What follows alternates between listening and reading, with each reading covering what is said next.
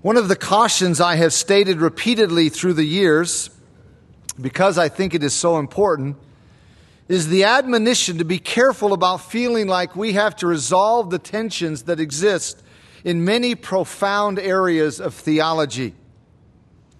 What I mean is, there are some areas of theology that seem contradictory to us, and we sometimes feel like we have to fix those apparent contradictions. For example, who hasn't wrestled with the issue of predestination and human volition? Both truths are presented in Scripture thoroughly and without apology.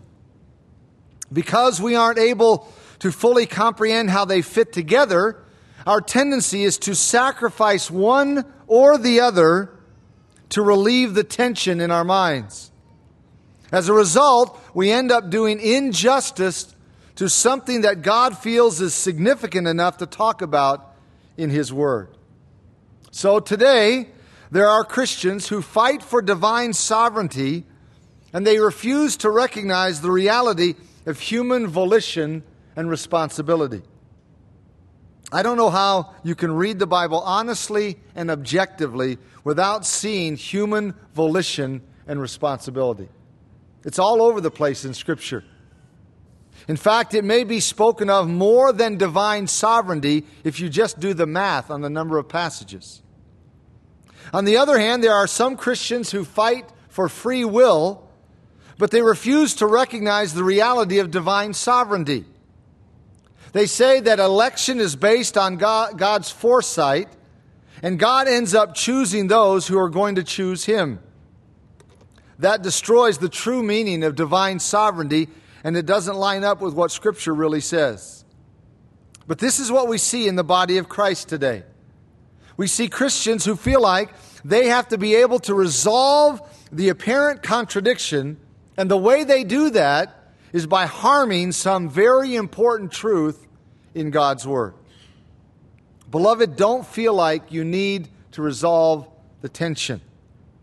Just let Scripture say what it says and acknowledge that your mind is not infinite. There are some truths that you and I will not completely understand until eternity, but that doesn't give us the right to twist them or ignore them or misrepresent them or dismiss them. Be willing to hold both truths, even though you don't understand how they fit together, and don't take sides in the foolish fight that often results in these kinds of areas of theology. It's like two groups arguing over what emblem is on a quarter. One group says the emblem on a quarter is George Washington, while the other group says the emblem is an eagle. I've told the story in the past about two groups of Christians that were in a room fighting over the issue of election and free will. The group fighting for election was saying that man has no choice. It is God's choice, and man simply succumbs to that choice. The group fighting for free will was saying it is totally each individual's choice, and God really has nothing to do with it. He is just waiting to see what decision you will make. Well, this one poor guy in the room couldn't decide which group he should be in, but he finally decided that he would line up with the group fighting for election. So he walked over to their side of the room, and someone from within the group asked him, "Why are you here?" The guy responded, "I just chose to come of my own free will." Well, as you might guess, they kicked him out of their group. So he walked across the room to the group that was fighting for free will. When he got there, someone asked him, "Why are you here?" He responded, "I had no choice. They sent me here." Unfortunately, that's often how the body of Christ divides over this issue, but it's foolish. And it can be harmful to people in the body of Christ. The reason why this area of theology is impossible for us to comprehend completely is because it is an antinomy. The definition of antinomy in the shorter Oxford Dictionary is, quote, "a contradiction between conclusions which seem equally logical, reasonable, or necessary," end quote. In other words, two truths that seem incompatible when standing side by side. J.I. Packer expounds on the subject in his outstanding little book titled Evangelism and the Sovereignty of God. Let me quote from him. He says, "An antinomy exists when a pair of principles stand side by side, seemingly irreconcilable, yet both undeniable. There are cogent reasons for believing each of them. Each rests on clear and solid evidence, but it is a mystery to you how they can be squared with each other. You see that each must be true on its own, but you do not see how they can both be true together. Let me give an example. Modern physics faces an antinomy in this sense in its study of light. There is cogent evidence to show that light consists of waves, and equally cogent evidence to show that it consists of particles. It is not apparent how light can be both waves and particles, but the evidence is there, and so neither view can be ruled out in favor of the other. Neither, however, can be reduced to the other or explained in terms of the other. The two seemingly incompatible positions must be held together, and both must be treated as true. Such a necessity scandalizes our tidy minds, no doubt, but there is no help for it if we are loyal to the facts." End quote. That last statement is key. If we are loyal to the facts. That statement is key in our approach to this issue and every issue addressed in Scripture. We must let the facts speak for themselves. We must let the Word say what it is saying.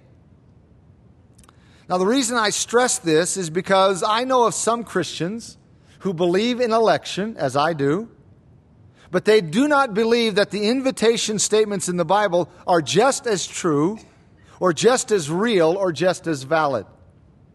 When the Bible says, "Whosoever will may come," or "whoever thirsts may come," they minimize or shy away from those statements, and they don't put as much stock in them or as much emphasis on them as they do the passages that talk about election and divine sovereignty. So we need to let the truth say what it is saying in everything it addresses.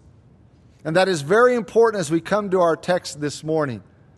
Please turn with me in your Bible to 2 Peter chapter 3, over near the end of the New Testament. We are fast approaching our end of our trek through this powerful little letter. I invite you to follow along with me as I read verses 3 through 9, though our focus is going to be on verses 8 and 9 this morning. 2 Peter chapter 3, Verse 3, "Knowing this first, that scoffers will come in the last days, walking according to their own lusts, and saying, 'Where is the promise of his coming? For since the fathers fell asleep, all things continue as they were from the beginning of creation. For this they willfully forget, that by the word of God the heavens were of old, and the earth standing out of water and in the water, by which the world that then existed perished, being flooded with water. But the heavens and the earth, which are now preserved by the same word, are reserved for fire until the day of judgment and destruction of ungodly men. But, beloved, do not forget this one thing, that with the Lord 1 day is as 1,000 years, and 1,000 years as 1 day.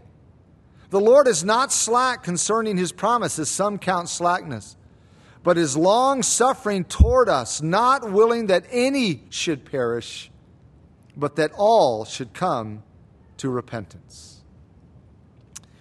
Here in this third chapter of his second letter, the Apostle Peter is warning us about false teachers that will be prevalent in the last days. It's important to emphasize that Peter has in mind false teachers in Christianity. That is, false teachers under the umbrella of Christendom. He is not primarily talking about secularists. He has in mind teachers who are involved in seminaries and Bible colleges and churches and Christian institutions. They are religious people.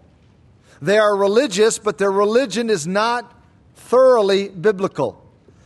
It is a religion that is rational or reasonable to the mind of modern man. Therefore, if something in Scripture doesn't pass the test of what they consider to be intellectually reasonable, they will explain it away or twist it or say it's just an allegory. They think a thoroughly biblical Christianity is an embarrassment because it's offensive to an educated society. They think our message needs to be updated so that it doesn't come across as some kind of old-fashioned fundamentalist sermon. One specific doctrine that they feel is outdated is the doctrine of the second coming of Christ in cataclysmic judgment. They accuse those of us who hold on to that doctrine of being out of touch with reality and believing in a pie-in-the-sky kind of religion. They say the world ought to be far more concerned about a nuclear holocaust than a supposed second coming of Christ in catastrophic judgment. They say we ought to be far more concerned about global warming than a supposed second coming of Christ in catastrophic judgment. They say we ought to pay more attention to all the things we are doing to destroy our planet than a supposed second coming of Christ in catastrophic judgment. They say that uneducated Christians have for centuries preached a second coming, but it hasn't happened, even though it has been proclaimed now for 2,000 years. Their attitude is often summarized in the following: come on, get real. All that talk about a second coming and judgment is just a scare tactic to try to get people to convert. It's just a scare tactic to try to control people and manipulate people. That doesn't work in an enlightened and educated society. Their view is that a belief in the literal second coming of Christ in cataclysmic judgment is an old-fashioned, outdated, uneducated, unenlightened perspective of Christianity. Therefore, they say it is wrong to put so much emphasis and so much hope on a literal, bodily second coming of Christ to the earth to bring worldwide judgment. As a result, when they hear us talking about the second coming and preaching about the second coming and teaching about the second coming and eager to study the second coming, Peter says they scoff. Some scoff openly and some scoff inwardly, but the attitude is the same. They believe that brand, that flavor of Christianity is a poor representation to the modern world of what Christianity really is. Their attitude is that we need to get in touch with the modern world. People don't want to hear about some pie-in-the-sky religion that leads to an escapism mentality. There are pressing problems in our world today, they say, and we have to change our message to meet the challenge. Our message has to address those issues. Don't point people to some supposed future escape called the second coming.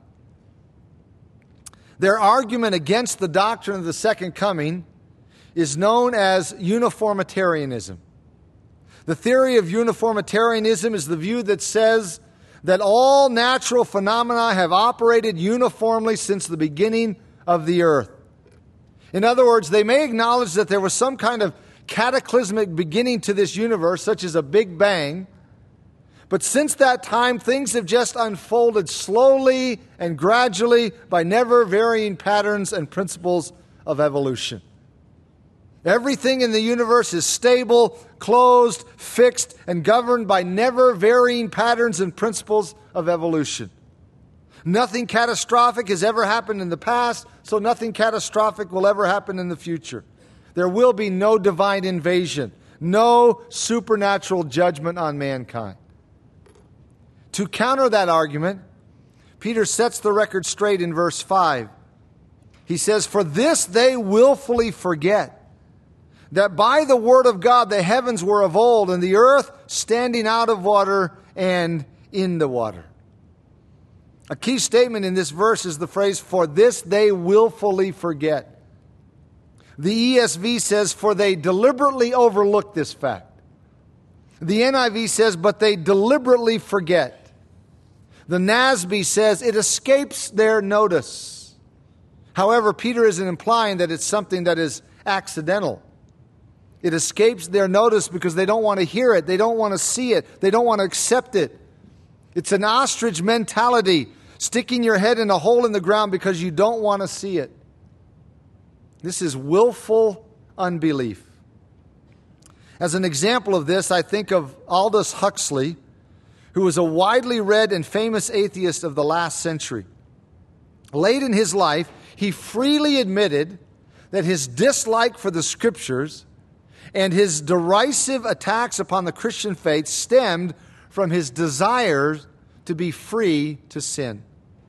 His objections were not philosophical or theological, for his underlying intent was to escape feelings of guilt. He wrote, and I quote, now listen to this. This is an amazing admission by an unbeliever, a proclaimed atheist. He says, I had motives for not wanting the world to have a meaning. Consequently, I assumed that it had not, and was able without any difficulty to find satisfying reasons for this assumption.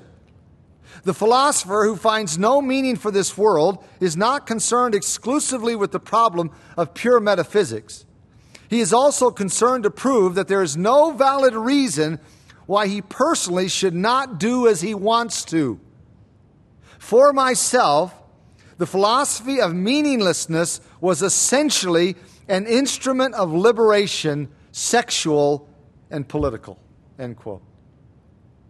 Huxley admitted that he rejected biblical Christianity because he wanted to live any way he wanted to live without any accountability and any feelings of guilt. That was the driving force. Huxley was a proclaimed atheist, but atheists aren't the only people who reject biblical Christianity for the same reasons. Even some people who want to call themselves Christians pick and choose what they want to accept in Scripture.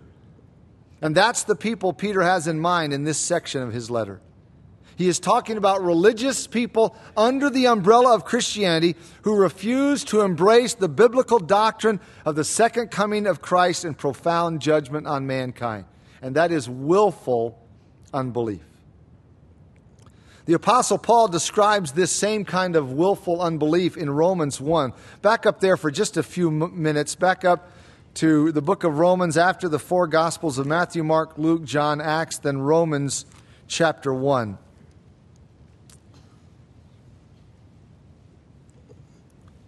Here in Romans chapter 1, Paul is explaining what prompts the wrath of God. What incites or brings forth the wrath of God. And notice what he says in verse 18. Romans 1:18, for the wrath of God is revealed from heaven against all ungodliness and unrighteousness of men. Now here's a key phrase, who suppress, who hold down the truth in unrighteousness. This verse is saying God's wrath is stirred because men and women suppress the truth in or by their unrighteous living. The word suppress or hold down in this verse is a present participle which describes ongoing action. In other words, this isn't a one-time thing.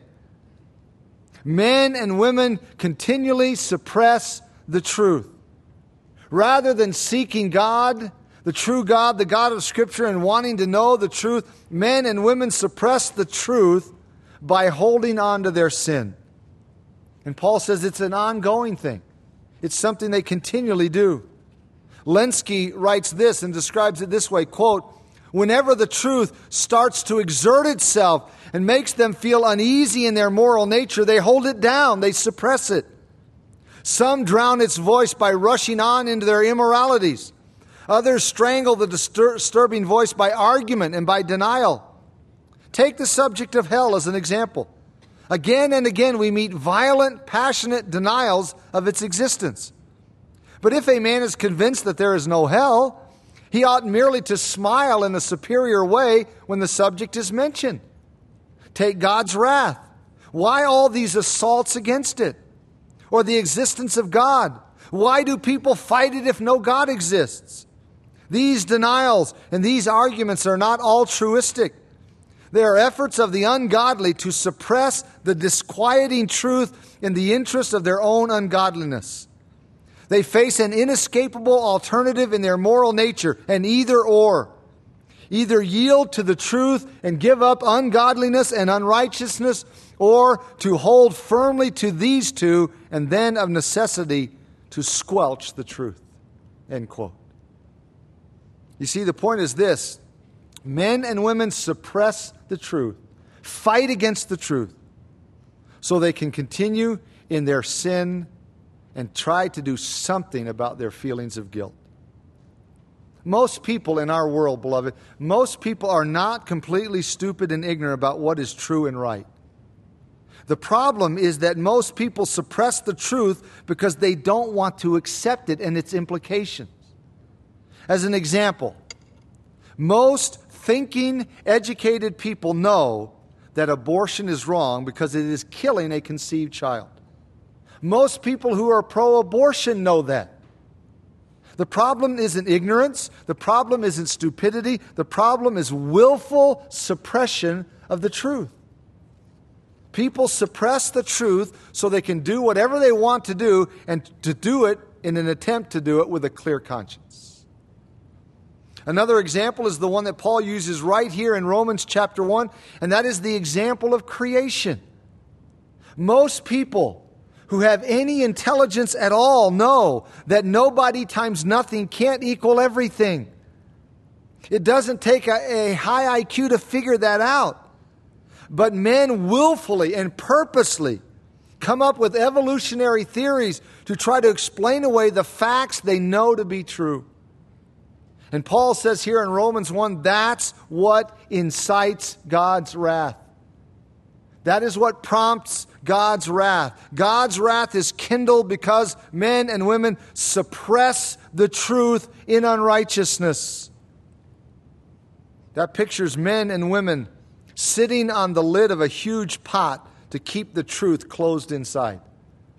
Picture that in your mind. Truth thrown into a huge pot, slam a lid on it, and sit on it so the truth can't get out. God's wrath is kindled because men and women deliberately reject the truth with sheer determination. That is willful unbelief, not ignorant unbelief. That is willful unbelief. And it's the very kind of thing Peter is describing in the lives of those who reject the doctrine of the second coming because of their belief in uniformitarianism. Now let's go back to our text in 2 Peter chapter 3.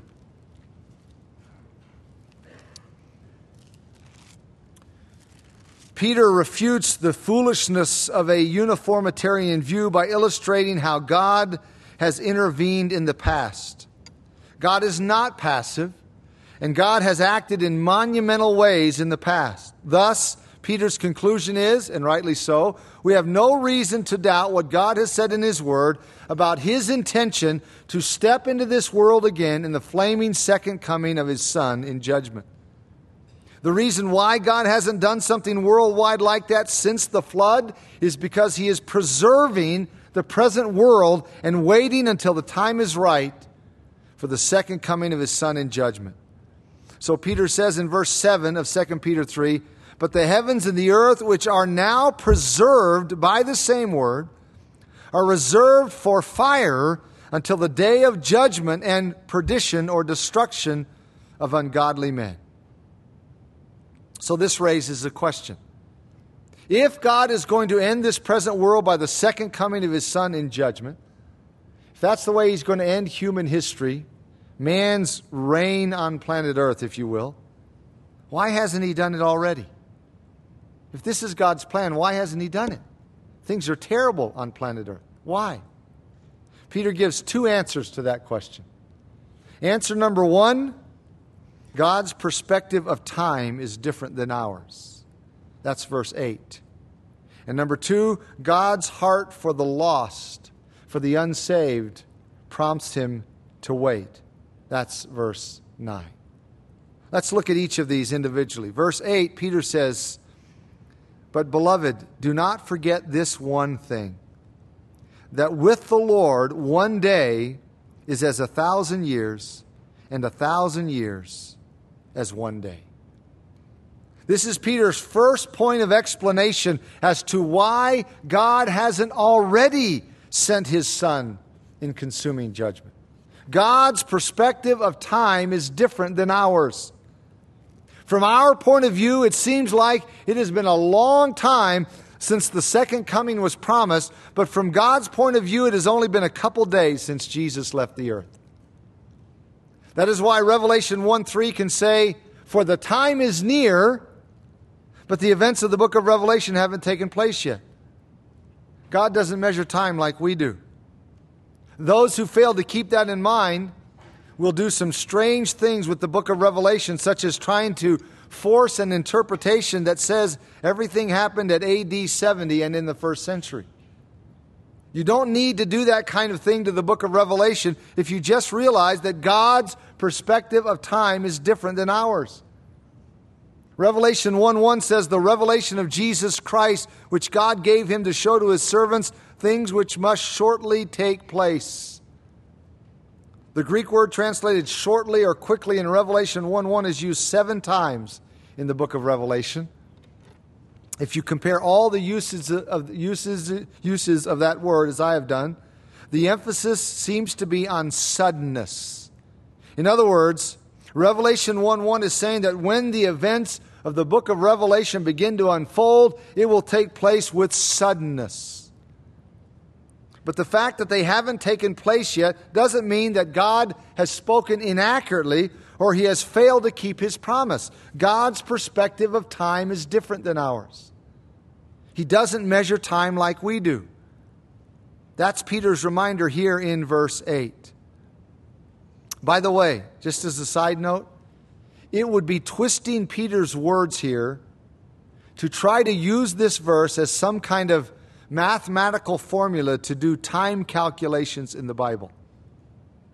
What I mean is there are some people who take these words and misread them by assuming that Peter says 1 day equals 1,000 years and 1,000 years equals a day, but that's not what the verse says.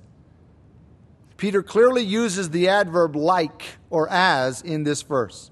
1 day is as 1,000 years, and 1,000 years as 1 day. 1,000 years does not equal 1 day in some kind of prophetic mathematical formula to help you figure out a hidden secret interpretation of the Bible. With our infinite God, who is eternal and outside of time, 1,000 years is like a day. It's as a day. That is Peter's first point of explanation as to why God hasn't already sent his Son in consuming judgment. Peter's second point is in verse 9. He says, "The Lord is not slack concerning his promise, as some count slackness, but is long-suffering toward us," or your translation, long-suffering toward you, "not willing that any should perish, but that all should come to repentance." Peter's second explanation as to why the Lord hasn't already returned in consuming judgment is because his heart for the lost, his heart for unsaved people, prompts him to wait.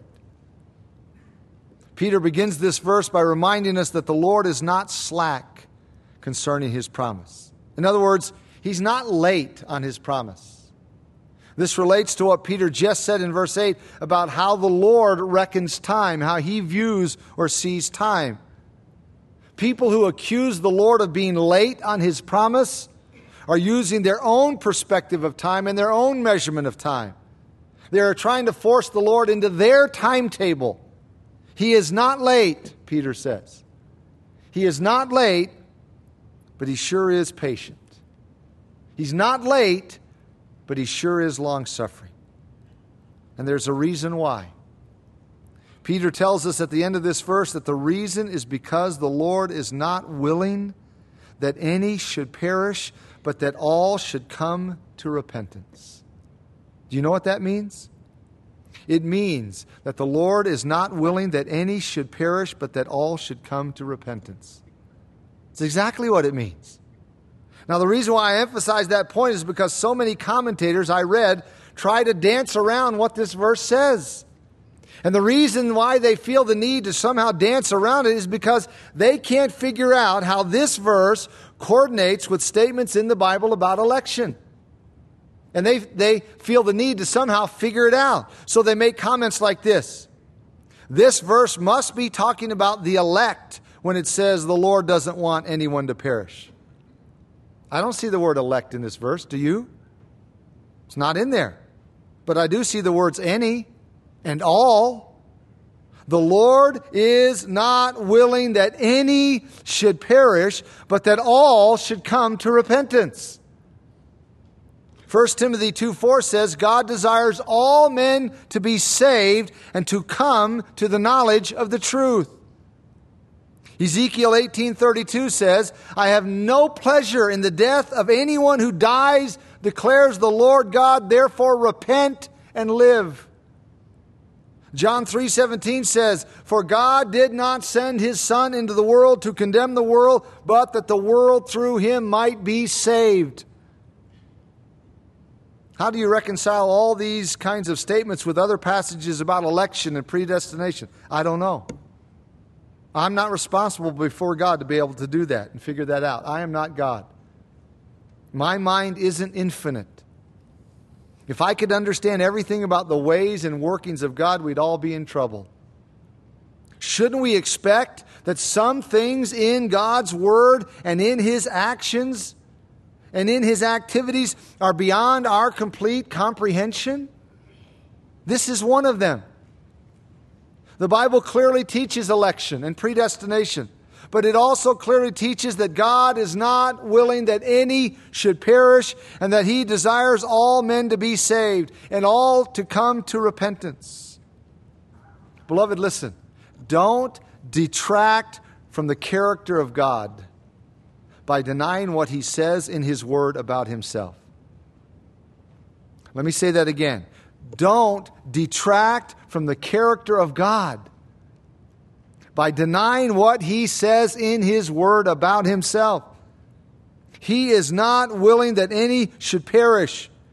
He desires all to come to repentance. He desires all men to be saved.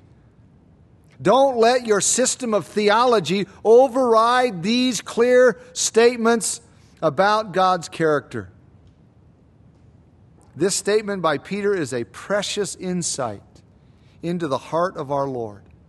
Precious insight. The Lord is patient, not willing that any should perish, but that all should come to repentance. This is why our Lord wept over Jerusalem near the end of His ministry.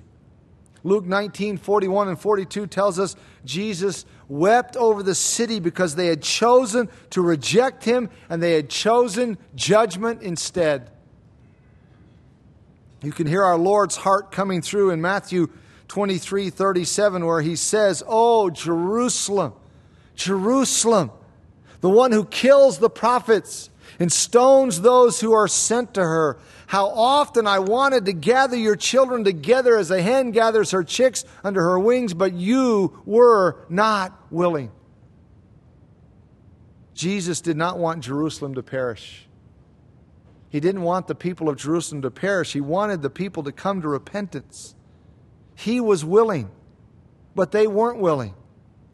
He says, how often I wanted, I wished, I willed to gather your children together, but you weren't willing. I'm willing, you're not willing. That's always the way it is with those who face the judgment of God. If a person faces the judgment of God, it is because he or she has chosen to face the judgment of God. In Matthew 25:41, Jesus clearly said, in no unmistakable terms, that hell was created for the devil and his angels.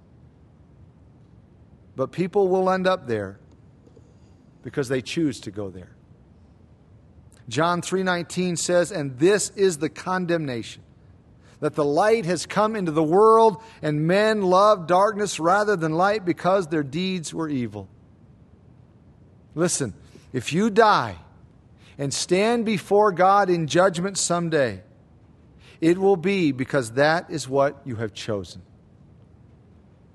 If you are alive when Jesus comes back in flaming judgment and you are judged by Him, it will be because that is what you have chosen.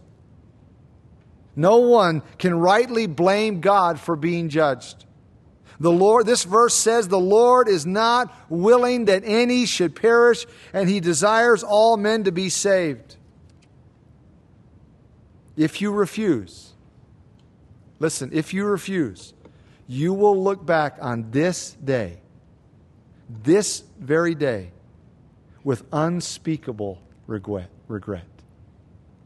Because you have heard the truth and chosen to reject it. Let's bow together as we close this morning.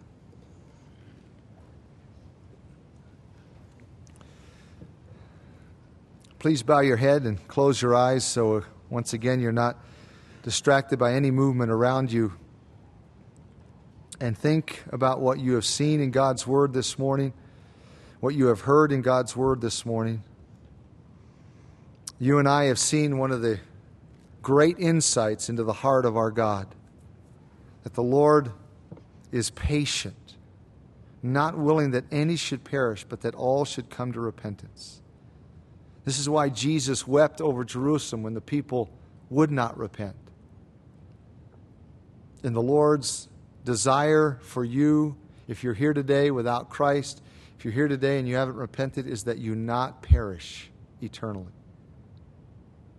You need to repent. You need to repent. And you need to turn to Jesus Christ in childlike faith. As I said earlier, and I'll say it again, if you refuse and you stand before God someday in judgment, you will look back on this very day, this very moment, with unspeakable regret. Don't be one of those people. If you don't know Christ, if you are not right with God, if you have not repented, if you have not placed faith in Jesus Christ, don't refuse. Don't choose to reject. Don't choose to say no. Humble yourself before God and receive Jesus Christ by faith. Right now, this moment, in the quietness of your heart where you are seated, just call out to the Lord in prayer in your own heart, saying, Lord, I want to be forgiven. I want to repent. I don't even know what all that means, but I want to repent and turn to you. I want you to be my Lord and Savior. I want you to cleanse me of my sin. I want your salvation. And you don't have to say it that way, but call out to the Lord for His forgiveness, His salvation, His new life. But don't leave here choosing to face the judgment of God. Father, as we close this morning, it's obvious that we close on a serious note because we're talking about people's eternal destiny. And we are so grateful, so thankful for Peter's statement here in 2 Peter 3:9 for giving us this great insight into your heart that you, Lord, are not slow concerning your promise, but you are patient. You are long-suffering, not willing that any should perish, but that all should come to repentance. Oh, what amazing patience you have, Lord, with people. How patient you are with this world. To continue giving time, day after day, week after week, month after month, year after year, giving time for people to repent, lest they perish. But we know the day is coming because your word is clear on this. The day is coming when they will perish if they have not repented. And that burdens our hearts for family members, friends, loved ones, people sitting around us who refuse you, who stiff-arm you, who reject you, your truth. We pray your Holy Spirit would do whatever it takes, whatever is necessary to get through, to bring that man, woman, young person, whoever it is, to repentance before they perish. And Father, for those of us who have been brought to repentance, we give you thanks from the bottom of our hearts, from the depth of our being, that you have broken through. You have opened our eyes. You have softened our hearts and brought us to repentance, lest we perish. May we never, ever take for granted this precious statement about your character. Not only here in 2 Peter 3:9, 1 Timothy 2:4, seeing the Lord Jesus weep over Jerusalem. All of these passages which give us a glimpse into your great heart. And may we treasure that embrace that, believe that, and revel in that truth about you. Father, take your word as we've been exposed to it this morning and minister it to our hearts and minds as you see fit. You know every one of us who is here. You know where we're at spiritually. You know everything about us. So we pray that you would take the truth of your word and accomplish your purposes in us as we pray together in the precious and matchless name of your Son and our Savior, the Lord Jesus. Amen.